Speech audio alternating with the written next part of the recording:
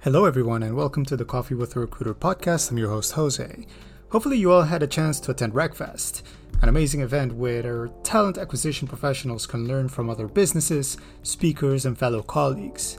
I wanted to know, how do you set up a stand at RecFest? How do you prepare and deliver a presentation as a speaker? And what were the best moments from the event? Oh, and of course, how do you deal with this scorching hot weather we're having in the UK? Here to answer these questions are Sophie Power from Zinc and Kish Lakhani from Adobe. Both were RecFest partners and speakers that are here to tell us all about RecFest on the Coffee with a Recruiter podcast. Sophie, you go first. Such a gent. So we were doing that awkward waiting to see who would speak first. Yeah, I'm good, thank you, chaps. It's a bit of a warm one here in the UK at the moment. Certainly at the time of recording. I'm good. I am ginger, but I am coping. How are you both? Yeah, very good, very good. I mean, thank you, Sophie, for making it to this podcast. I'm very keen to sort of unpack a little bit your experience in RecFest and sort of the stand and how that process went about. Otherwise, super good, but also super sort of warm, barely having any sleep, barely surviving in this hot weather. I'm not gonna lie, but otherwise can't complain. I mean, it's nice and warm and sunny. Going out for walks is okay if you're not going out at like your 1 p.m., 2 p.m. when it's like just burning inferno heat raining from the sky. But otherwise, very, very good. How about you, Kish? How are you doing? I'm doing good. I was born and raised in a hot country, so I'm coping better than most. But the heat wasn't quite like this, though. This is a bit of a different heat. I don't think I've ever experienced 40-degree heat like that before. And also, the minute I've opened my door and went outside the flat, it just the heat just hits you. It's almost like when you open an oven door. So yeah, I've been staying in as much as I can, which is a shame because we hardly ever get good weather. And then when we get good weather, it's scorching hot. So yeah, but apart from that, all good. Yeah, it's definitely that. Just opening an oven, like it's just opening the door. Like I'd rather stay inside. It's like very, very cool inside. Like for the first time, I'm like, usually it's like when I see the sun outside, I'm like dying to go out. But this is one of the few times where it's like sunny outside. So I'm like, no, I'm staying inside, I think. So should be fine. Briefly, before jumping into RecFest, any tips to cope with the weather? Lots of sunscreen, maybe a hat, maybe, I don't know if you guys are doing the ice pack, sort of carrying those around or having them in front of the ventilator, anything along those lines, or? Yeah, so factor 50, SPF 50. Again, I am a redhead, so I'm always very careful in the sun. Don't go out in it much at midday anyway. SPF 50, loose, comfortable clothing, and a hat to cover your face. When putting sunscreen on your face, which you should do every day. Don't forget your neck as well. But the main thing is stay hydrated. Just loads of water, more than you'd normally drink. I did very briefly in a past life live in Northern Australia. So I have existed in this heat before, but everywhere was air conditioned, and the lifestyle and also the buildings weren't insulated to trap heat in like they are all here. It was much easier to manage and handle. But those would be my top tips. Some good advice there. I unfortunately don't think I have any nuggets of wisdom. I'm living in a place that only gets sunlight from 3 p.m., 4 p.m. onwards. So I miss the scorching heat. But right now, the flat starts heating up now, but it's not as hot as it has been. Last year, during lockdown, I was living in a one-bed flat, which had windows both north and south facing. Okay, yeah. Or east and west. Wherever the sun rises and sets, basically in the morning, the sun would hit the living room and the whole flat was boiling. And then even the sun would set and hit the bedroom. Yeah. So there's no way you could escape it. It felt like I was living in a sauna. I didn't have a balcony either. So I'm just grateful. I'm grateful I've got a slightly bigger space that's not in direct sunlight. My advice is just drink as much water as you can. I hardly drink water. I'm notorious for it. My partner keeps reminding me to keep having water, so I think that's the main thing. Stay hydrated is the only advice I can give. Of course. Only thing I could really add is buy a bunch of fans. I mean, I have literally 2 fans pointed at me right now, and even that's not nearly enough. So buy as many, hoard all the fans, get all the fans before buy they them in run the out. winter. Buy them in the winter.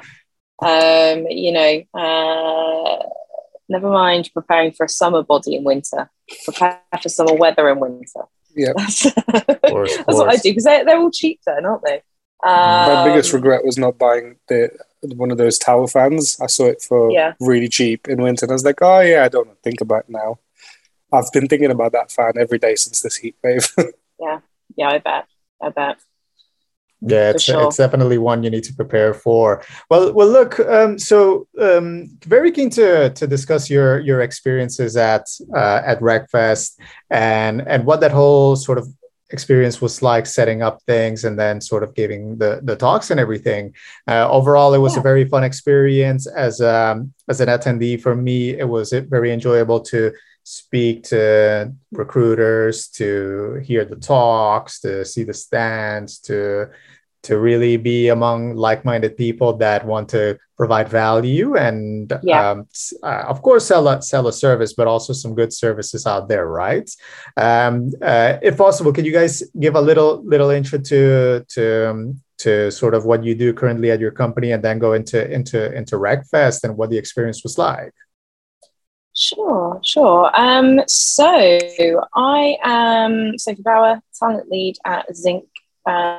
We are a background checking and reference provider. So the way that we work is our platform automates the process, so removes a lot of the manual kind of tasks related to pre-employment checks. So certainly, obviously, I use it for the hires we make. So it's been saving me a lot of time.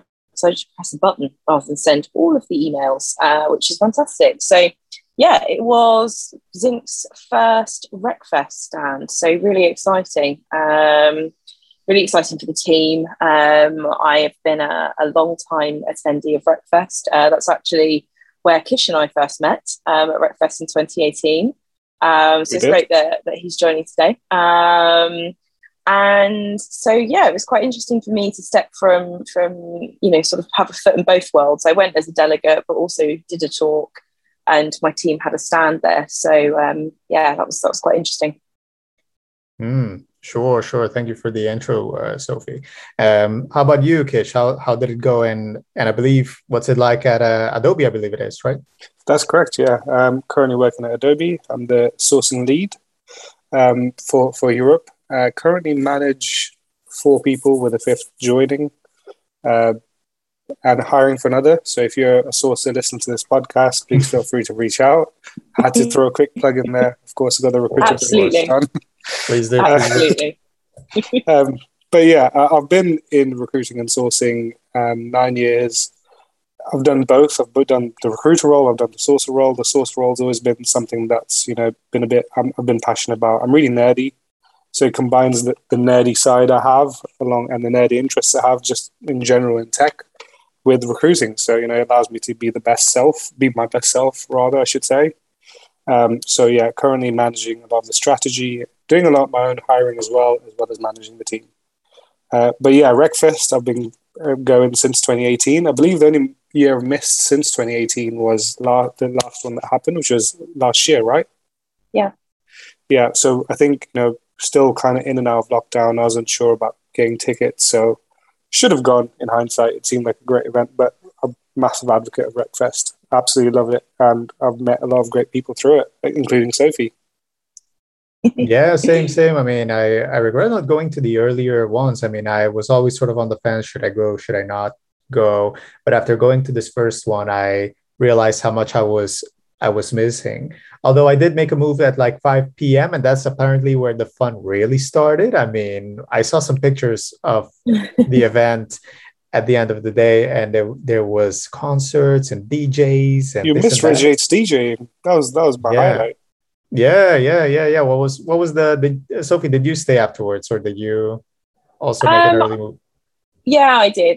So the team wanted to kind of kick back at the end of a very long day. I must confess, I was really flagging by the end of the day, and desperately craving a lie down. But I had got up at 5 o'clock in the morning, and got to bed at about 1 a.m. So I did it justice. But yes, the team went to see Judge Jules, and yeah, that was really cool. Bit of a throwback for me, from my one time post school leavers trip to Ibiza back in the noughties. But yes, it was good fun. But it's interesting because I think the after party thing, that's evolved over the past couple of years, because certainly the first RecFest that Kish and I met at 2018, it was very much like they were kind of chivying us out towards like the early evening.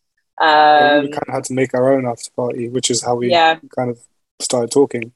Exactly, and the same for 2019 as well, sort of a big festival style at Mudshoot Park. It was Mudshoot Park, yes, well remembered. And sort of it ended up with me and a couple of the DBR admins sort of heading up to Shoreditch for beer and dirty burgers. I promised everyone a great time, and it took us like 2 hours to get there.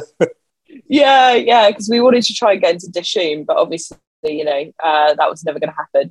It was good fun though. But yeah, usually you made your own after party, so it's a little bit special this year. And Margate, I was there, both of them last year, and it was very kind of chilled, sort of relaxed. It's kind of what you'd expect from a seaside vibe. So this year was a bit special, I think. And look, I mean, keen to know sort of what was the process of setting up, from not being involved in RecFest to being involved, setting things up, and keen to know also any particular outcomes, like what's any meaningful contacts so far, like how did things go overall, would you say, like from setting up to the end result? Yeah, so I think really for the Zinc team, and I say the Zinc team because my involvement in the planning and the organisation, all of the difficult bits was bare minimal. So this is full credit to my absolutely awesome team. But the planning really started last year. So started kind of by the team.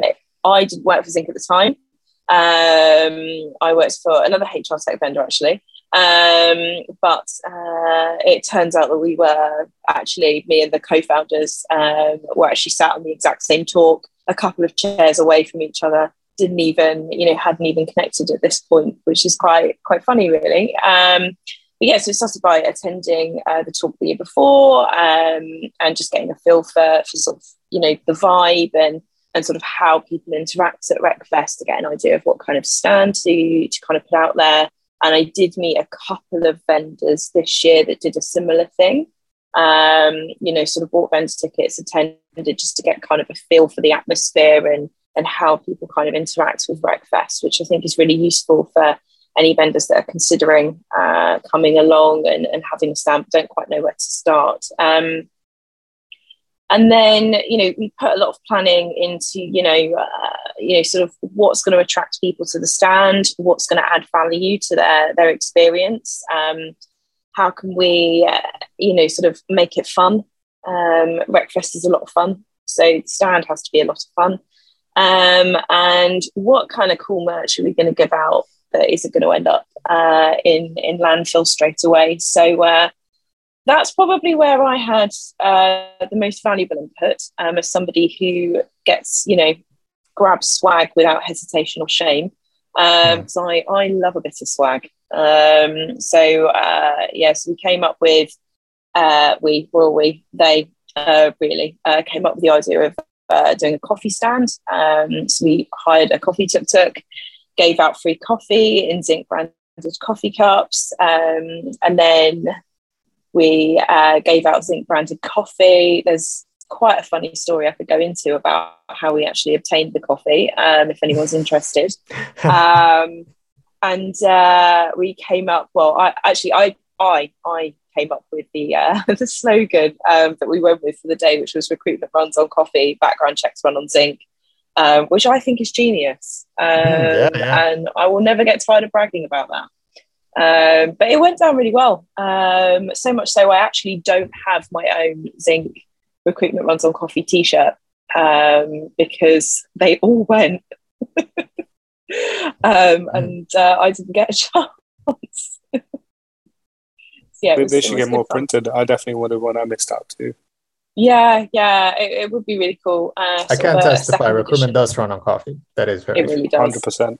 It really does. And in terms of like successes, so far it's really good. So we did like a spin the wheel competition, so people could win bags of branded coffee, or grab t-shirts, laptop stickers. We all love laptop stickers, don't we? And all of that good stuff. And the response we've had is really good. So mine and my colleague Matt's talk went really well.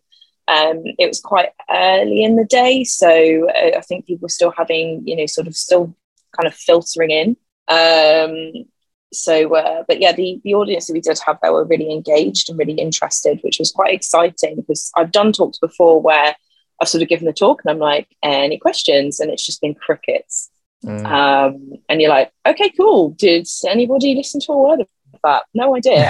But it was really nice to know that people did. And I was really excited by that, and having sort of people ask really engaged questions. I'm like, oh guys, thanks.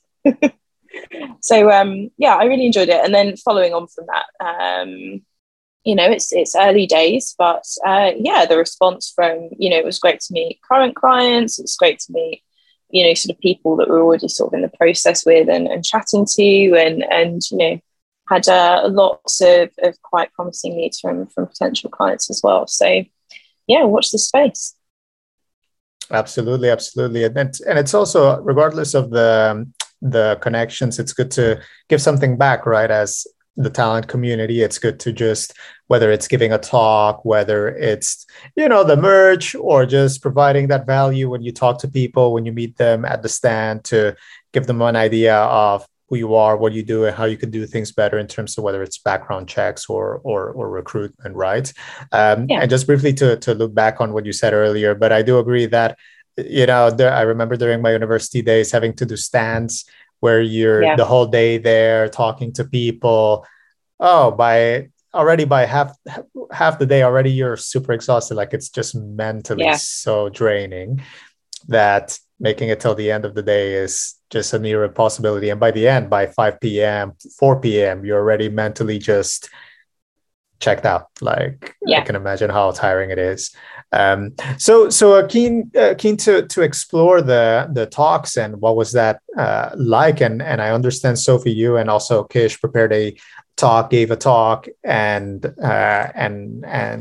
gave some value during RecFest. Maybe starting with Kish, I mean, tell me about your talk and what was the prep like, going from, not being involved in or just attending RecFest to, hey, maybe reaching out to them, or they reached out to you, or however it was, setting up a talk, preparing the talk, giving the talk. Give me a rundown. How did it go? Sure, absolutely. So, as I mentioned, been attending RecFest for a number of years, been seeing a lot of talks, a lot of valuable talks. One of my favorite speakers is Tyrone Ellis, whose talk I never missed. I had to go to every single one of his talks.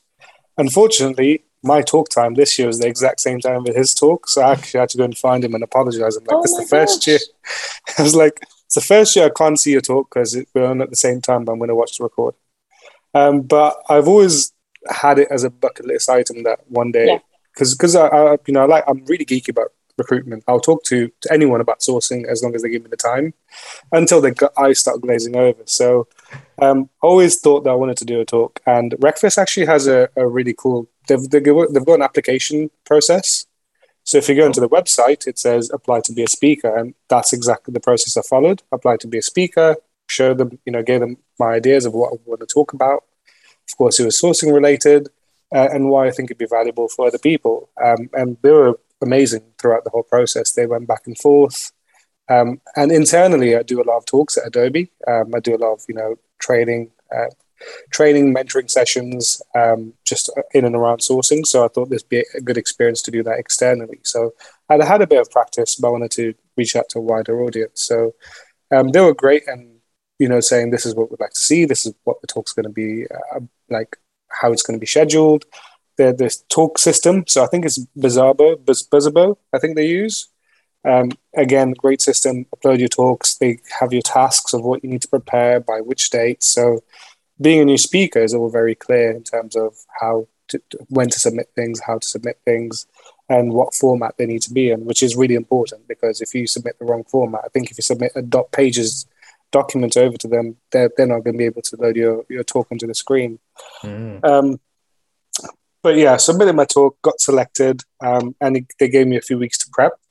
I already had the idea in my mind, and I want to talk about the sourcing strategy, because I've been a sourcer for a number of years, but I really like how we've set up our sourcing strategy here at Adobe, and I really like what we do. So essentially what I wanted to do is just talk to the world a bit about that. It's a bit of a shameless plug as well. So, if someone's curious to work on sourcing at Adobe, they'll have some sort of insight. But also it is something I'm passionate about, and, help. Some of the stuff already existed, some of the stuff I've helped shape.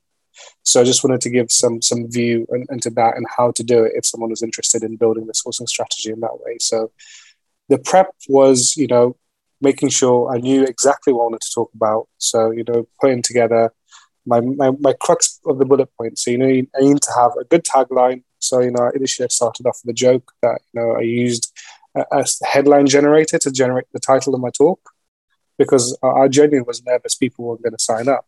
So I was like, okay, I get good email responses with this headline generator, so I'll use this to come up with a good scoring headline, and it kind of works. I think there was a pretty much full attempt there. And then after this, I wanted to have, the conclusion of what do I want to drive from this talk? What do I want the audience to take away? The best talks I've always seen have, not a call to action, but just like, a point that you want to drive home as to why this is important or why, this is valuable. So the stage I was in is excellence in TA.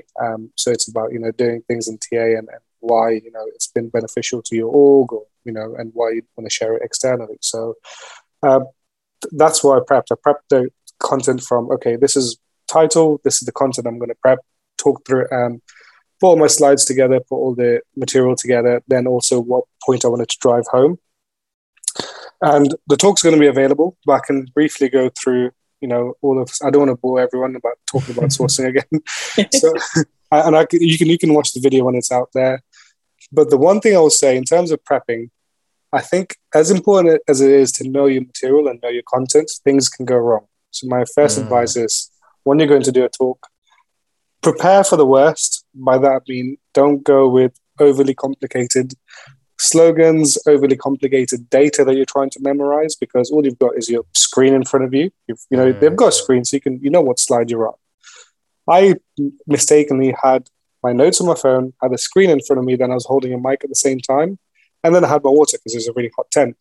So trying to juggle everything at all times didn't work as well. So the start of my talk, I was massively flustered. So I think, firstly, memorize as much as you can is a key point, I'd say.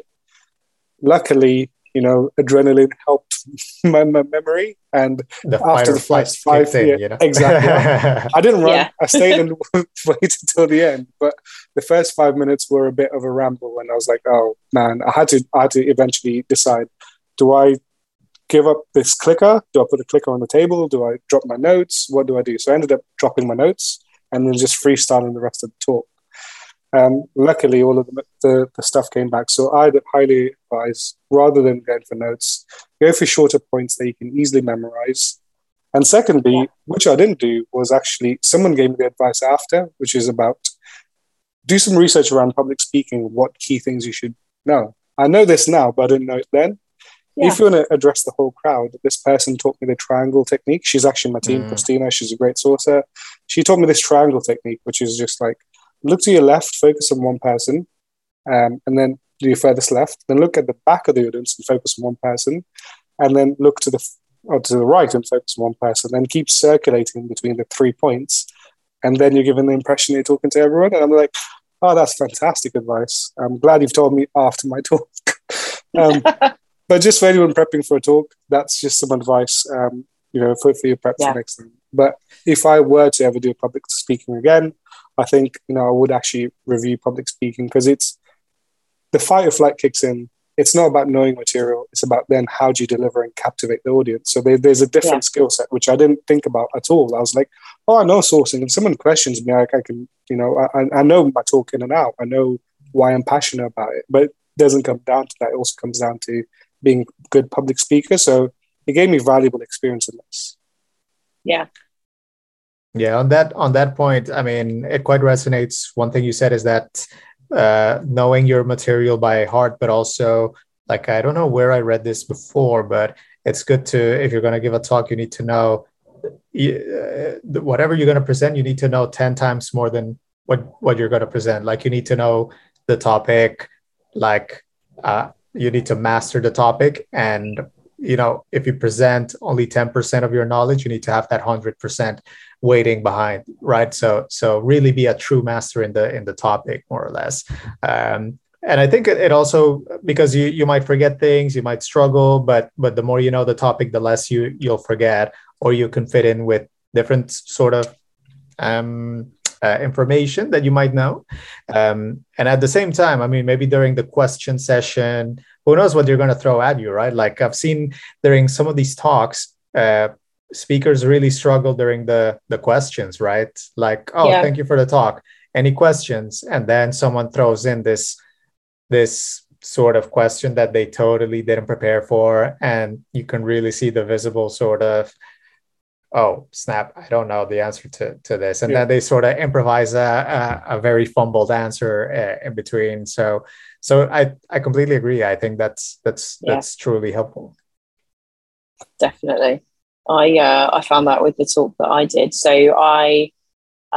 we did a talk at our stand, RecFest asked Zinc to sort of host like a bit of a Q&A kind of fireside type chat. So I did that with my colleague Matt, who's in the sales team, and his background is background checking. He's been working in the industry, in the space for a number of years now, which is great. He knows background checking. I know recruiting. What could possibly go wrong? We had slides to prompt us. Matt had some notes. I went in a bit cavalier, admittedly, and was like, right, I can win this. I know what I'm doing. In hindsight, was probably making my colleague a bit nervous. But I just, my brain just works like that. But it went really well, the talk itself. But then, the questions at the end, I got a bit blindsided with some really technical questions about, certain types of background checks and things like that. And shamefully, I did not know the answer. Had I prepped, maybe I would have done. So sort of very quickly, was sort of waving a colleague down to sort of be like, so that's a great question. I am not the expert on that specific topic, but my co-founder Luke here will be very helpful. So I think the point on knowing, 10 times more on your topic than you're actually going to talk about is a really sort of good point there, because I definitely felt the pressure having not done that before our talk. And what was the prepping for you like, Sophie? Because I understand fireside chats, like I attended a few, and they're a bit more like I went in blind, like I didn't know sort of what the difference is, but I think they're more improvised. It kind of feels like more of a chat. It's not a presentation. It's more of a chat between a host kind of and a guest almost. Like it's a talk, it's a back and forth, right? Yeah, so we kind of ran it in that style. So Matt had some questions for me, and then I kind of went through them and answered them. So a lot of it was about drawing on kind of my professional experience and sort of history with background checks. So a few funny anecdotes. I won't go into them. You had to be there. But yeah, I've certainly got some funny stories of background checks gone wild. So sort of told a few anecdotes. So for me, the prep process is more just about what anecdotes am I going to use? How am I going to draw that back to Zinc? and sort of how Zinc can kind of help with those kinds of pitfalls. And I think the main thing was actually just sort of keeping my overactive imagination in check. I am guilty of going off on a tangent. Sort of being neurodiverse, sometimes my brain makes connections that make perfect sense to me, but nobody else. So a lot of my prep was actually keeping sort of those bullet points and sort of what the overall purpose and that not call to action, but sort of what do you want the audience to get out of it in mind, just to keep things on point. Because you've only got 30 minutes, which feels like a really long time, but actually flies by in the moment. Yeah, I've always felt that when giving presentations, I feel the same way, like time just flies. And it's this weird, like the feeling is just like this adrenaline that kicks in, right? It's literally like adrenaline, like, and it's not necessarily fear, like it's a different sort of like, I guess, especially if you're talking about something you're passionate about, like it could be a positive feeling, right? I mean, I can imagine for a lot of people, it can be scary, but at least for me, when I give talks, like I barely give them, but when I do, it's tons of fear leading up to the moment, like tons of fear. But then when the moment comes, it's like this relaxing sort of / adrenaline type feeling. I don't know if that was the same for you. I definitely felt that. You get the rush and you're like, oh wait, I know what I'm doing, cool. But I've got a reasonable amount of public speaking practice, and in a past life I went to theatre schools as well, so it's a lot of kind of public speaking and presenting practice there. Kish made as a first time speaker felt different. I did feel different, to be fair. Well, we had a tent, where the speakers were able to prep and stuff, so I was in the tent frantically prepping. So I missed a few talks I wanted to see because I was like, right, the nerves are getting to me. I need to know my material. So I wasn't even prepping. I was just reviewing the material in my head. Yeah, exactly. So I was just in the zone. And everything after, I had that moment of calm. There is that moment of calm just before you give the talk. But that suddenly got shattered when I realized I've got 2 hands and multiple objects to carry. So that's what I was saying. Prepare for the worst to happen. And then if that does happen, you're able to, just breathe through it, is my advice. I managed to, again, as I mentioned earlier, do it after a few minutes. But initially, if something does go wrong, it's not the end of the world. You can just kind of move aside and then, just continue talking. And the great thing about RecFest is people are super friendly. Every time I've been to RecFest, I've kind of, felt surrounded by super friendly people. So that's why that pressure of presenting to a group of professionals wasn't there in a normal professional setting. If I was doing more of a, let's say HR conference, which is in a more professional setting in an auditorium somewhere, the pressure would be very different compared to RecFest. RecFest does tend to feel a bit more chill. It does feel a bit festively. Everyone's in good spirits. I did see a few people with beers doing talk, so that kind of made me feel a bit calm. Like, okay, I'm giving a bit of an informal but formal talk. But yeah, I think I initially did have that panic, like, okay, I need to know my stuff now.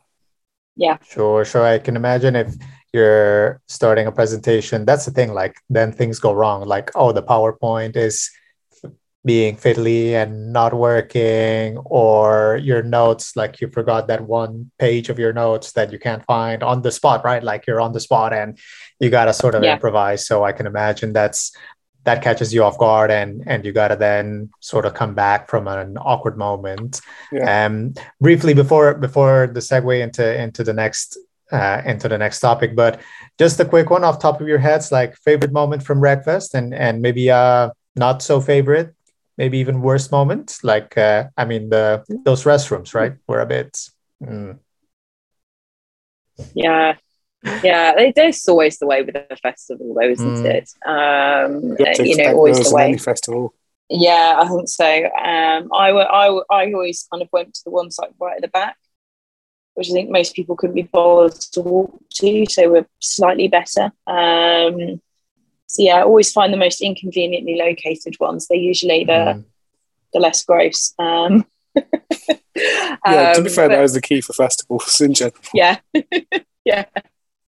Yeah. And then best moment, oh my word. I think for me, it was a sort of a tie between seeing my team absolutely just smash it. Like, they were so high energy all day, and they worked really hard from, like I said, we arrived in Stevenage at 7 o'clock in the morning, and we accidentally boarded a slow train back to London. So we did not get back home till sort of, gone midnight. The energy did not kind of drop from quite literally dawn till dusk. I was so blown away by that, and just love to see it. Other favorite thing, because I'm greedy and I can have pick just one, classic Libra, would be definitely seeing people. So I got to see people that I haven't seen, because of events for like 2, maybe even 3 years, and it was just so lovely. I got really overexcited at just seeing people again, as I always do in these big events, and it was just so wonderful. So the recruitment community, I've made so many amazing friends out of that, and actually RecFest is in partly to thank for that.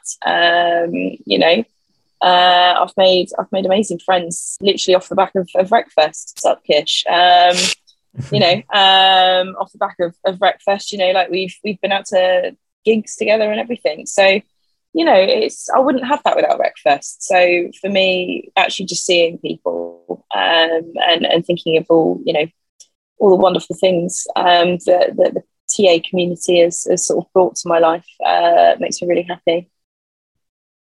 Yeah, I would agree with that. Like, number one was just seeing friends again. I remember just walking in between stands and then bumping into people like, "Oh, Jose, there you are," and I'm like, "Oh, these guys that I haven't seen in a while from a previous company," and then just catching up, having a beer, talking about recruitment, complaining about this and that, right? So of course, that's always fun.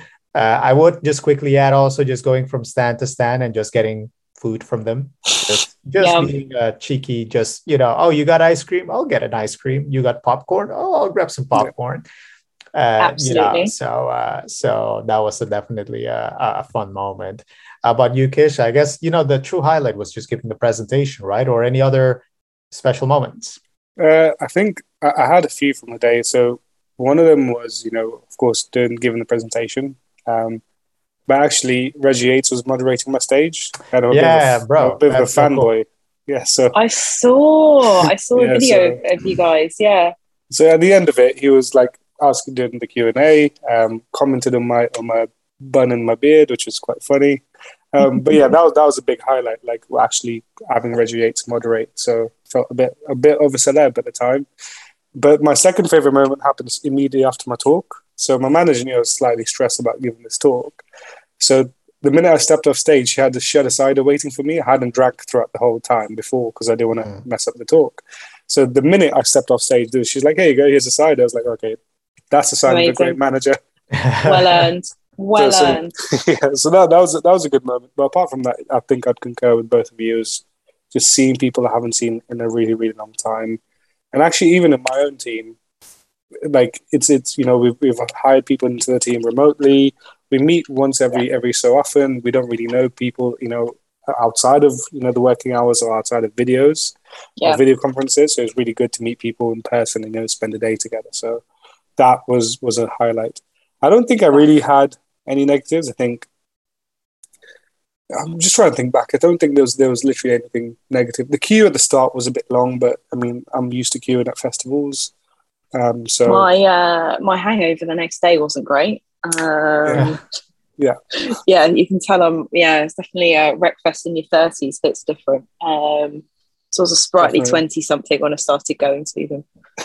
There's a lesson learned. Yeah. I think the first time we met at RecFest, I don't think you came, Sophie, but we ended up going to heaven at the end.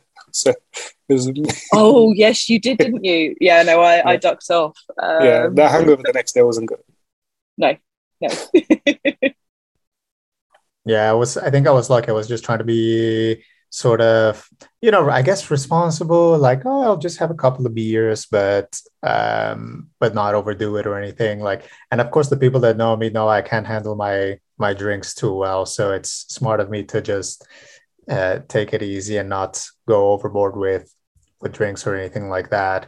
But yeah, definitely agree. The people, the vibe was there, the friends, the presentation. So overall, a very good day, and looking forward to the next one. You guys doing presentations again by any chance, or maybe this is going to be the last one for a while? I think for now, I'm satisfied. I've ticked it off the bucket list. So we'll have to see how I'm feeling next year, and if the feedback's good. So I don't know what the feedback's going to be like. So we'll have to wait and see. But I think for now, I'm pretty set that I've ticked one off the bucket list. So we'll see. I could be persuaded. I've got to think of a topic though, because I think if I do a talk next year, I wouldn't have a co-pilot with me. So yeah, we'll see. I'll have to have a think. I think actually getting a topic written and created and put together is the difficult bit for me. It's a lot of organising. Sure. Getting the topic for me is easy because I run internally at Adobe. We've got something called a sourcing lab where once a month I do a training webinar on a different sourcing technique, sourcing method. Some of the team do this. So I've literally got a repository of topics I can talk through. But it's the fact of the whole public speaking thing. I think I need to crack that first before I attempt my next one. Yeah, I think the generating ideas, like, I mean, we're to be fair, recruitment is somewhat complex, right? So there's definitely a good amount of topics, whether it's sourcing, interviewing, stakeholder management, tools, tons of stuff, right? That you can go into.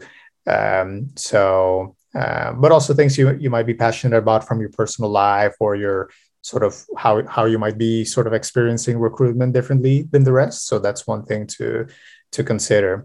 But look, the last topic I wanted to touch with you all was sort of the current, I don't know if you've maybe experienced this also, but the current sort of hiring market, especially in London, although Kish, I think you're broader, right? So I think you do EMEA, broadly speaking, but yeah, sort of just with companies doing layoffs. I mean, you've seen Klarna, you've seen Hopin also do layoffs. So it's been quite a hectic last couple of weeks in hiring. Just broadly, not that we need to go into too many specifics, but how are you guys experiencing the market and speaking with candidates and finding candidates, getting offers accepted? Like, how are things going with you guys?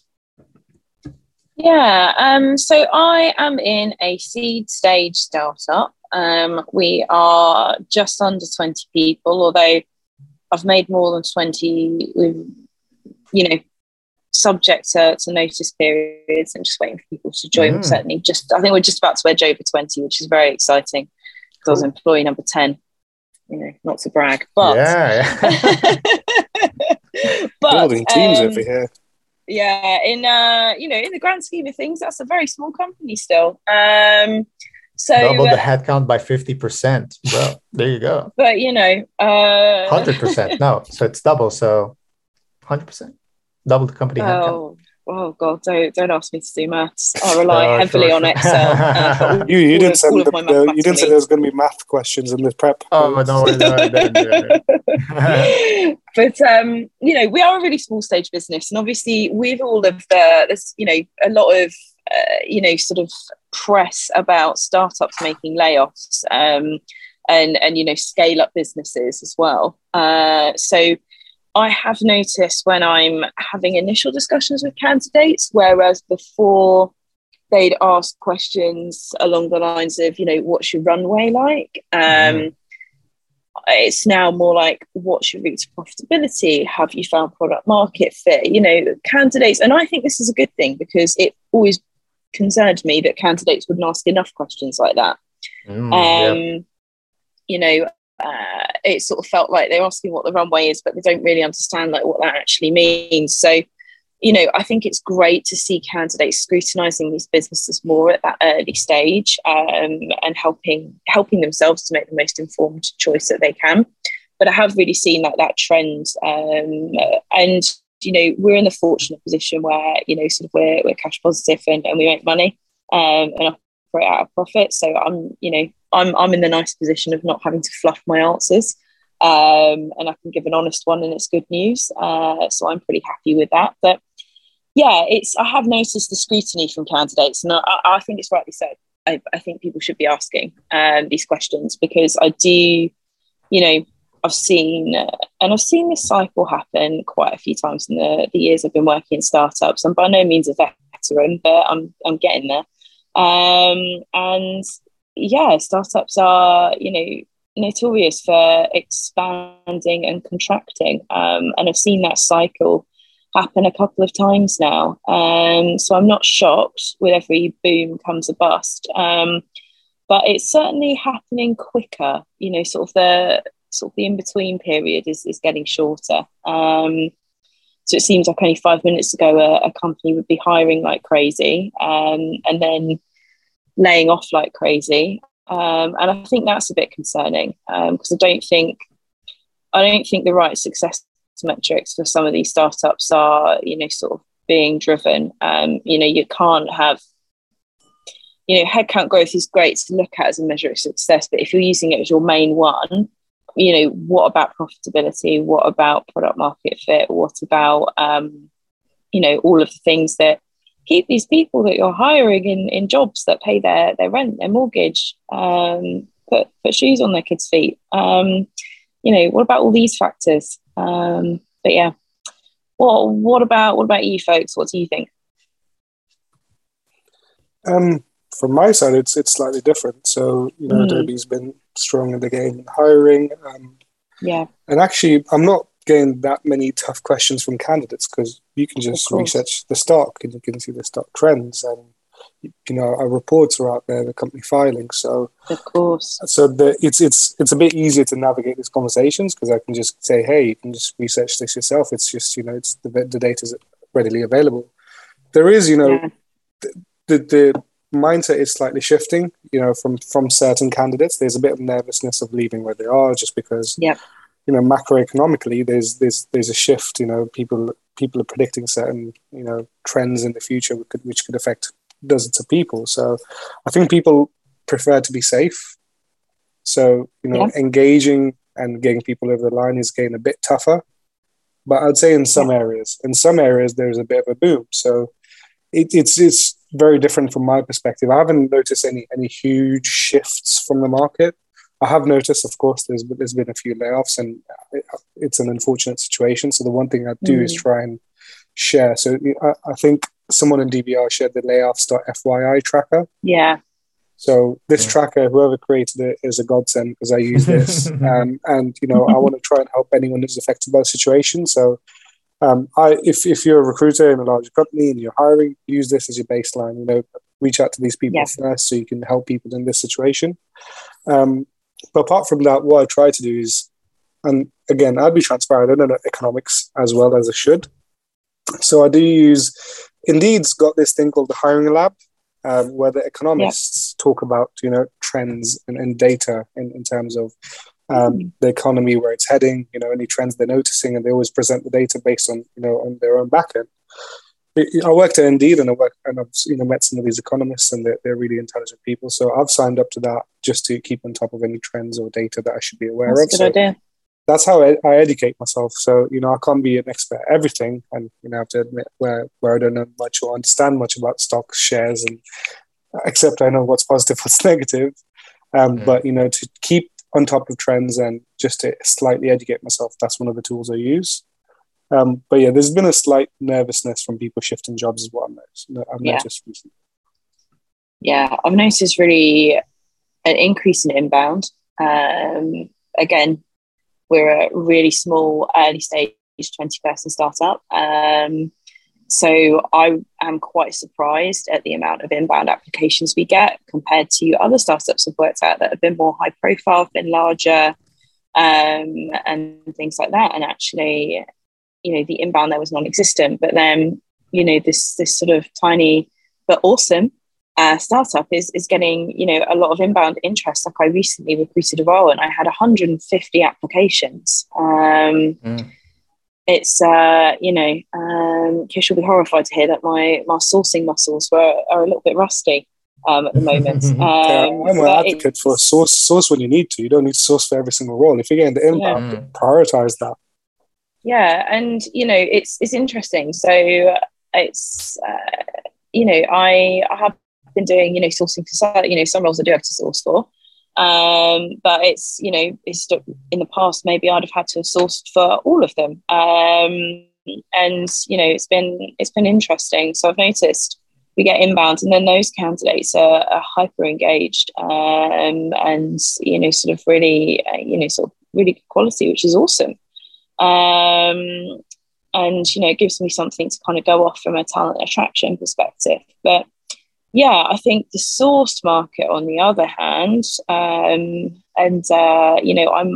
not sort of anywhere near on the level that Kish is. I've gone to him a few times to get some coaching and some help with that, which has been really brilliant, and an amazing help. But I found that normally I would enjoy sort of a decent enough response rate, but it's gone from sort of maybe kind of 60-50% response rate, which I think is quite respectable, to nothing. I think barely 5%. And sort of it's been interesting, because I suppose people are clinging onto their jobs more. The folks who are being laid off are going on these lists, they're getting bombarded. I was made redundant at the end of November last year, and I do remember that feeling of having lots and lots of people messaging you all at once right after you've just lost your job. And it was really overwhelming when you're trying to wrap your head around it. So there's a little bit of that as well, I think, even in candidates that are looking for work, because they've been laid off and they've agreed to be put on a list to be contacted, but even so, it's still quite an overwhelming thing for them. Absolutely. I think when dealing with them, transparency is key. Just be as transparent about the role and whatever you're trying to contact them. Yeah. As opposed to, just trying to get a conversation going, just be like, this is what the role is. If you can share salary, just be upfront as much as you can, so people can make a quick decision on whether it's of interest or not.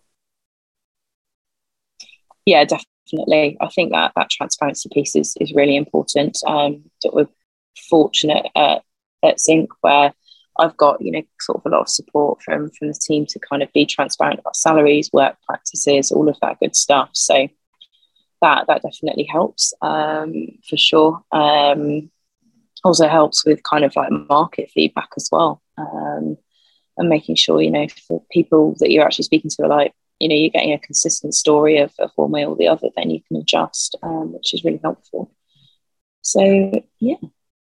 Yeah, if anything, I mean, there's good space to sort of manage expectations with hiring managers and stakeholders when it comes to the market and certain reservations that candidates have, right? Like, it's very easy now to an extent to come back to hiring managers and say, look, candidates have reservations about making a move right now. They want to know X, Y, and Z about runway, about funding, about growth, about profitability. So what can we say about these topics? What can we talk to about candidates to make sure that they're making the right move with us and to have them fully informed when it comes to moving into an interview process? At the same time, it's good that we're putting startups and fast growth scale-ups on the spot with these questions. And I guess investors are like providing funding, but at the same time, asking questions about profitability and how to grow sustainably. I mean, before it was good that companies got funding, and now when companies get funding, you see these events where like, oh, company X got funding, but they had to cut down staff. Like, wait a minute, I thought getting funding was a good thing. Like, when did we go from funding plus layoffs at the same time? Like, generally speaking, funding meant growth, right? But in these cases, it can be different.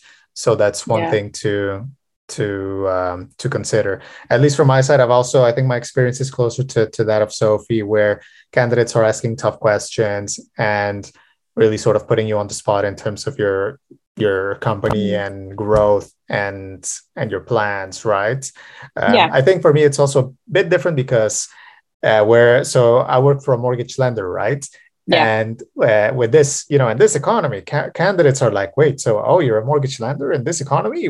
Tell me about your growth and your plans and how you see interest rates sort of hitting you and this and that. So, but yeah, I mean, but it's exciting, it's a challenge and it's, candidates still believe in the mission, in what you're trying to achieve.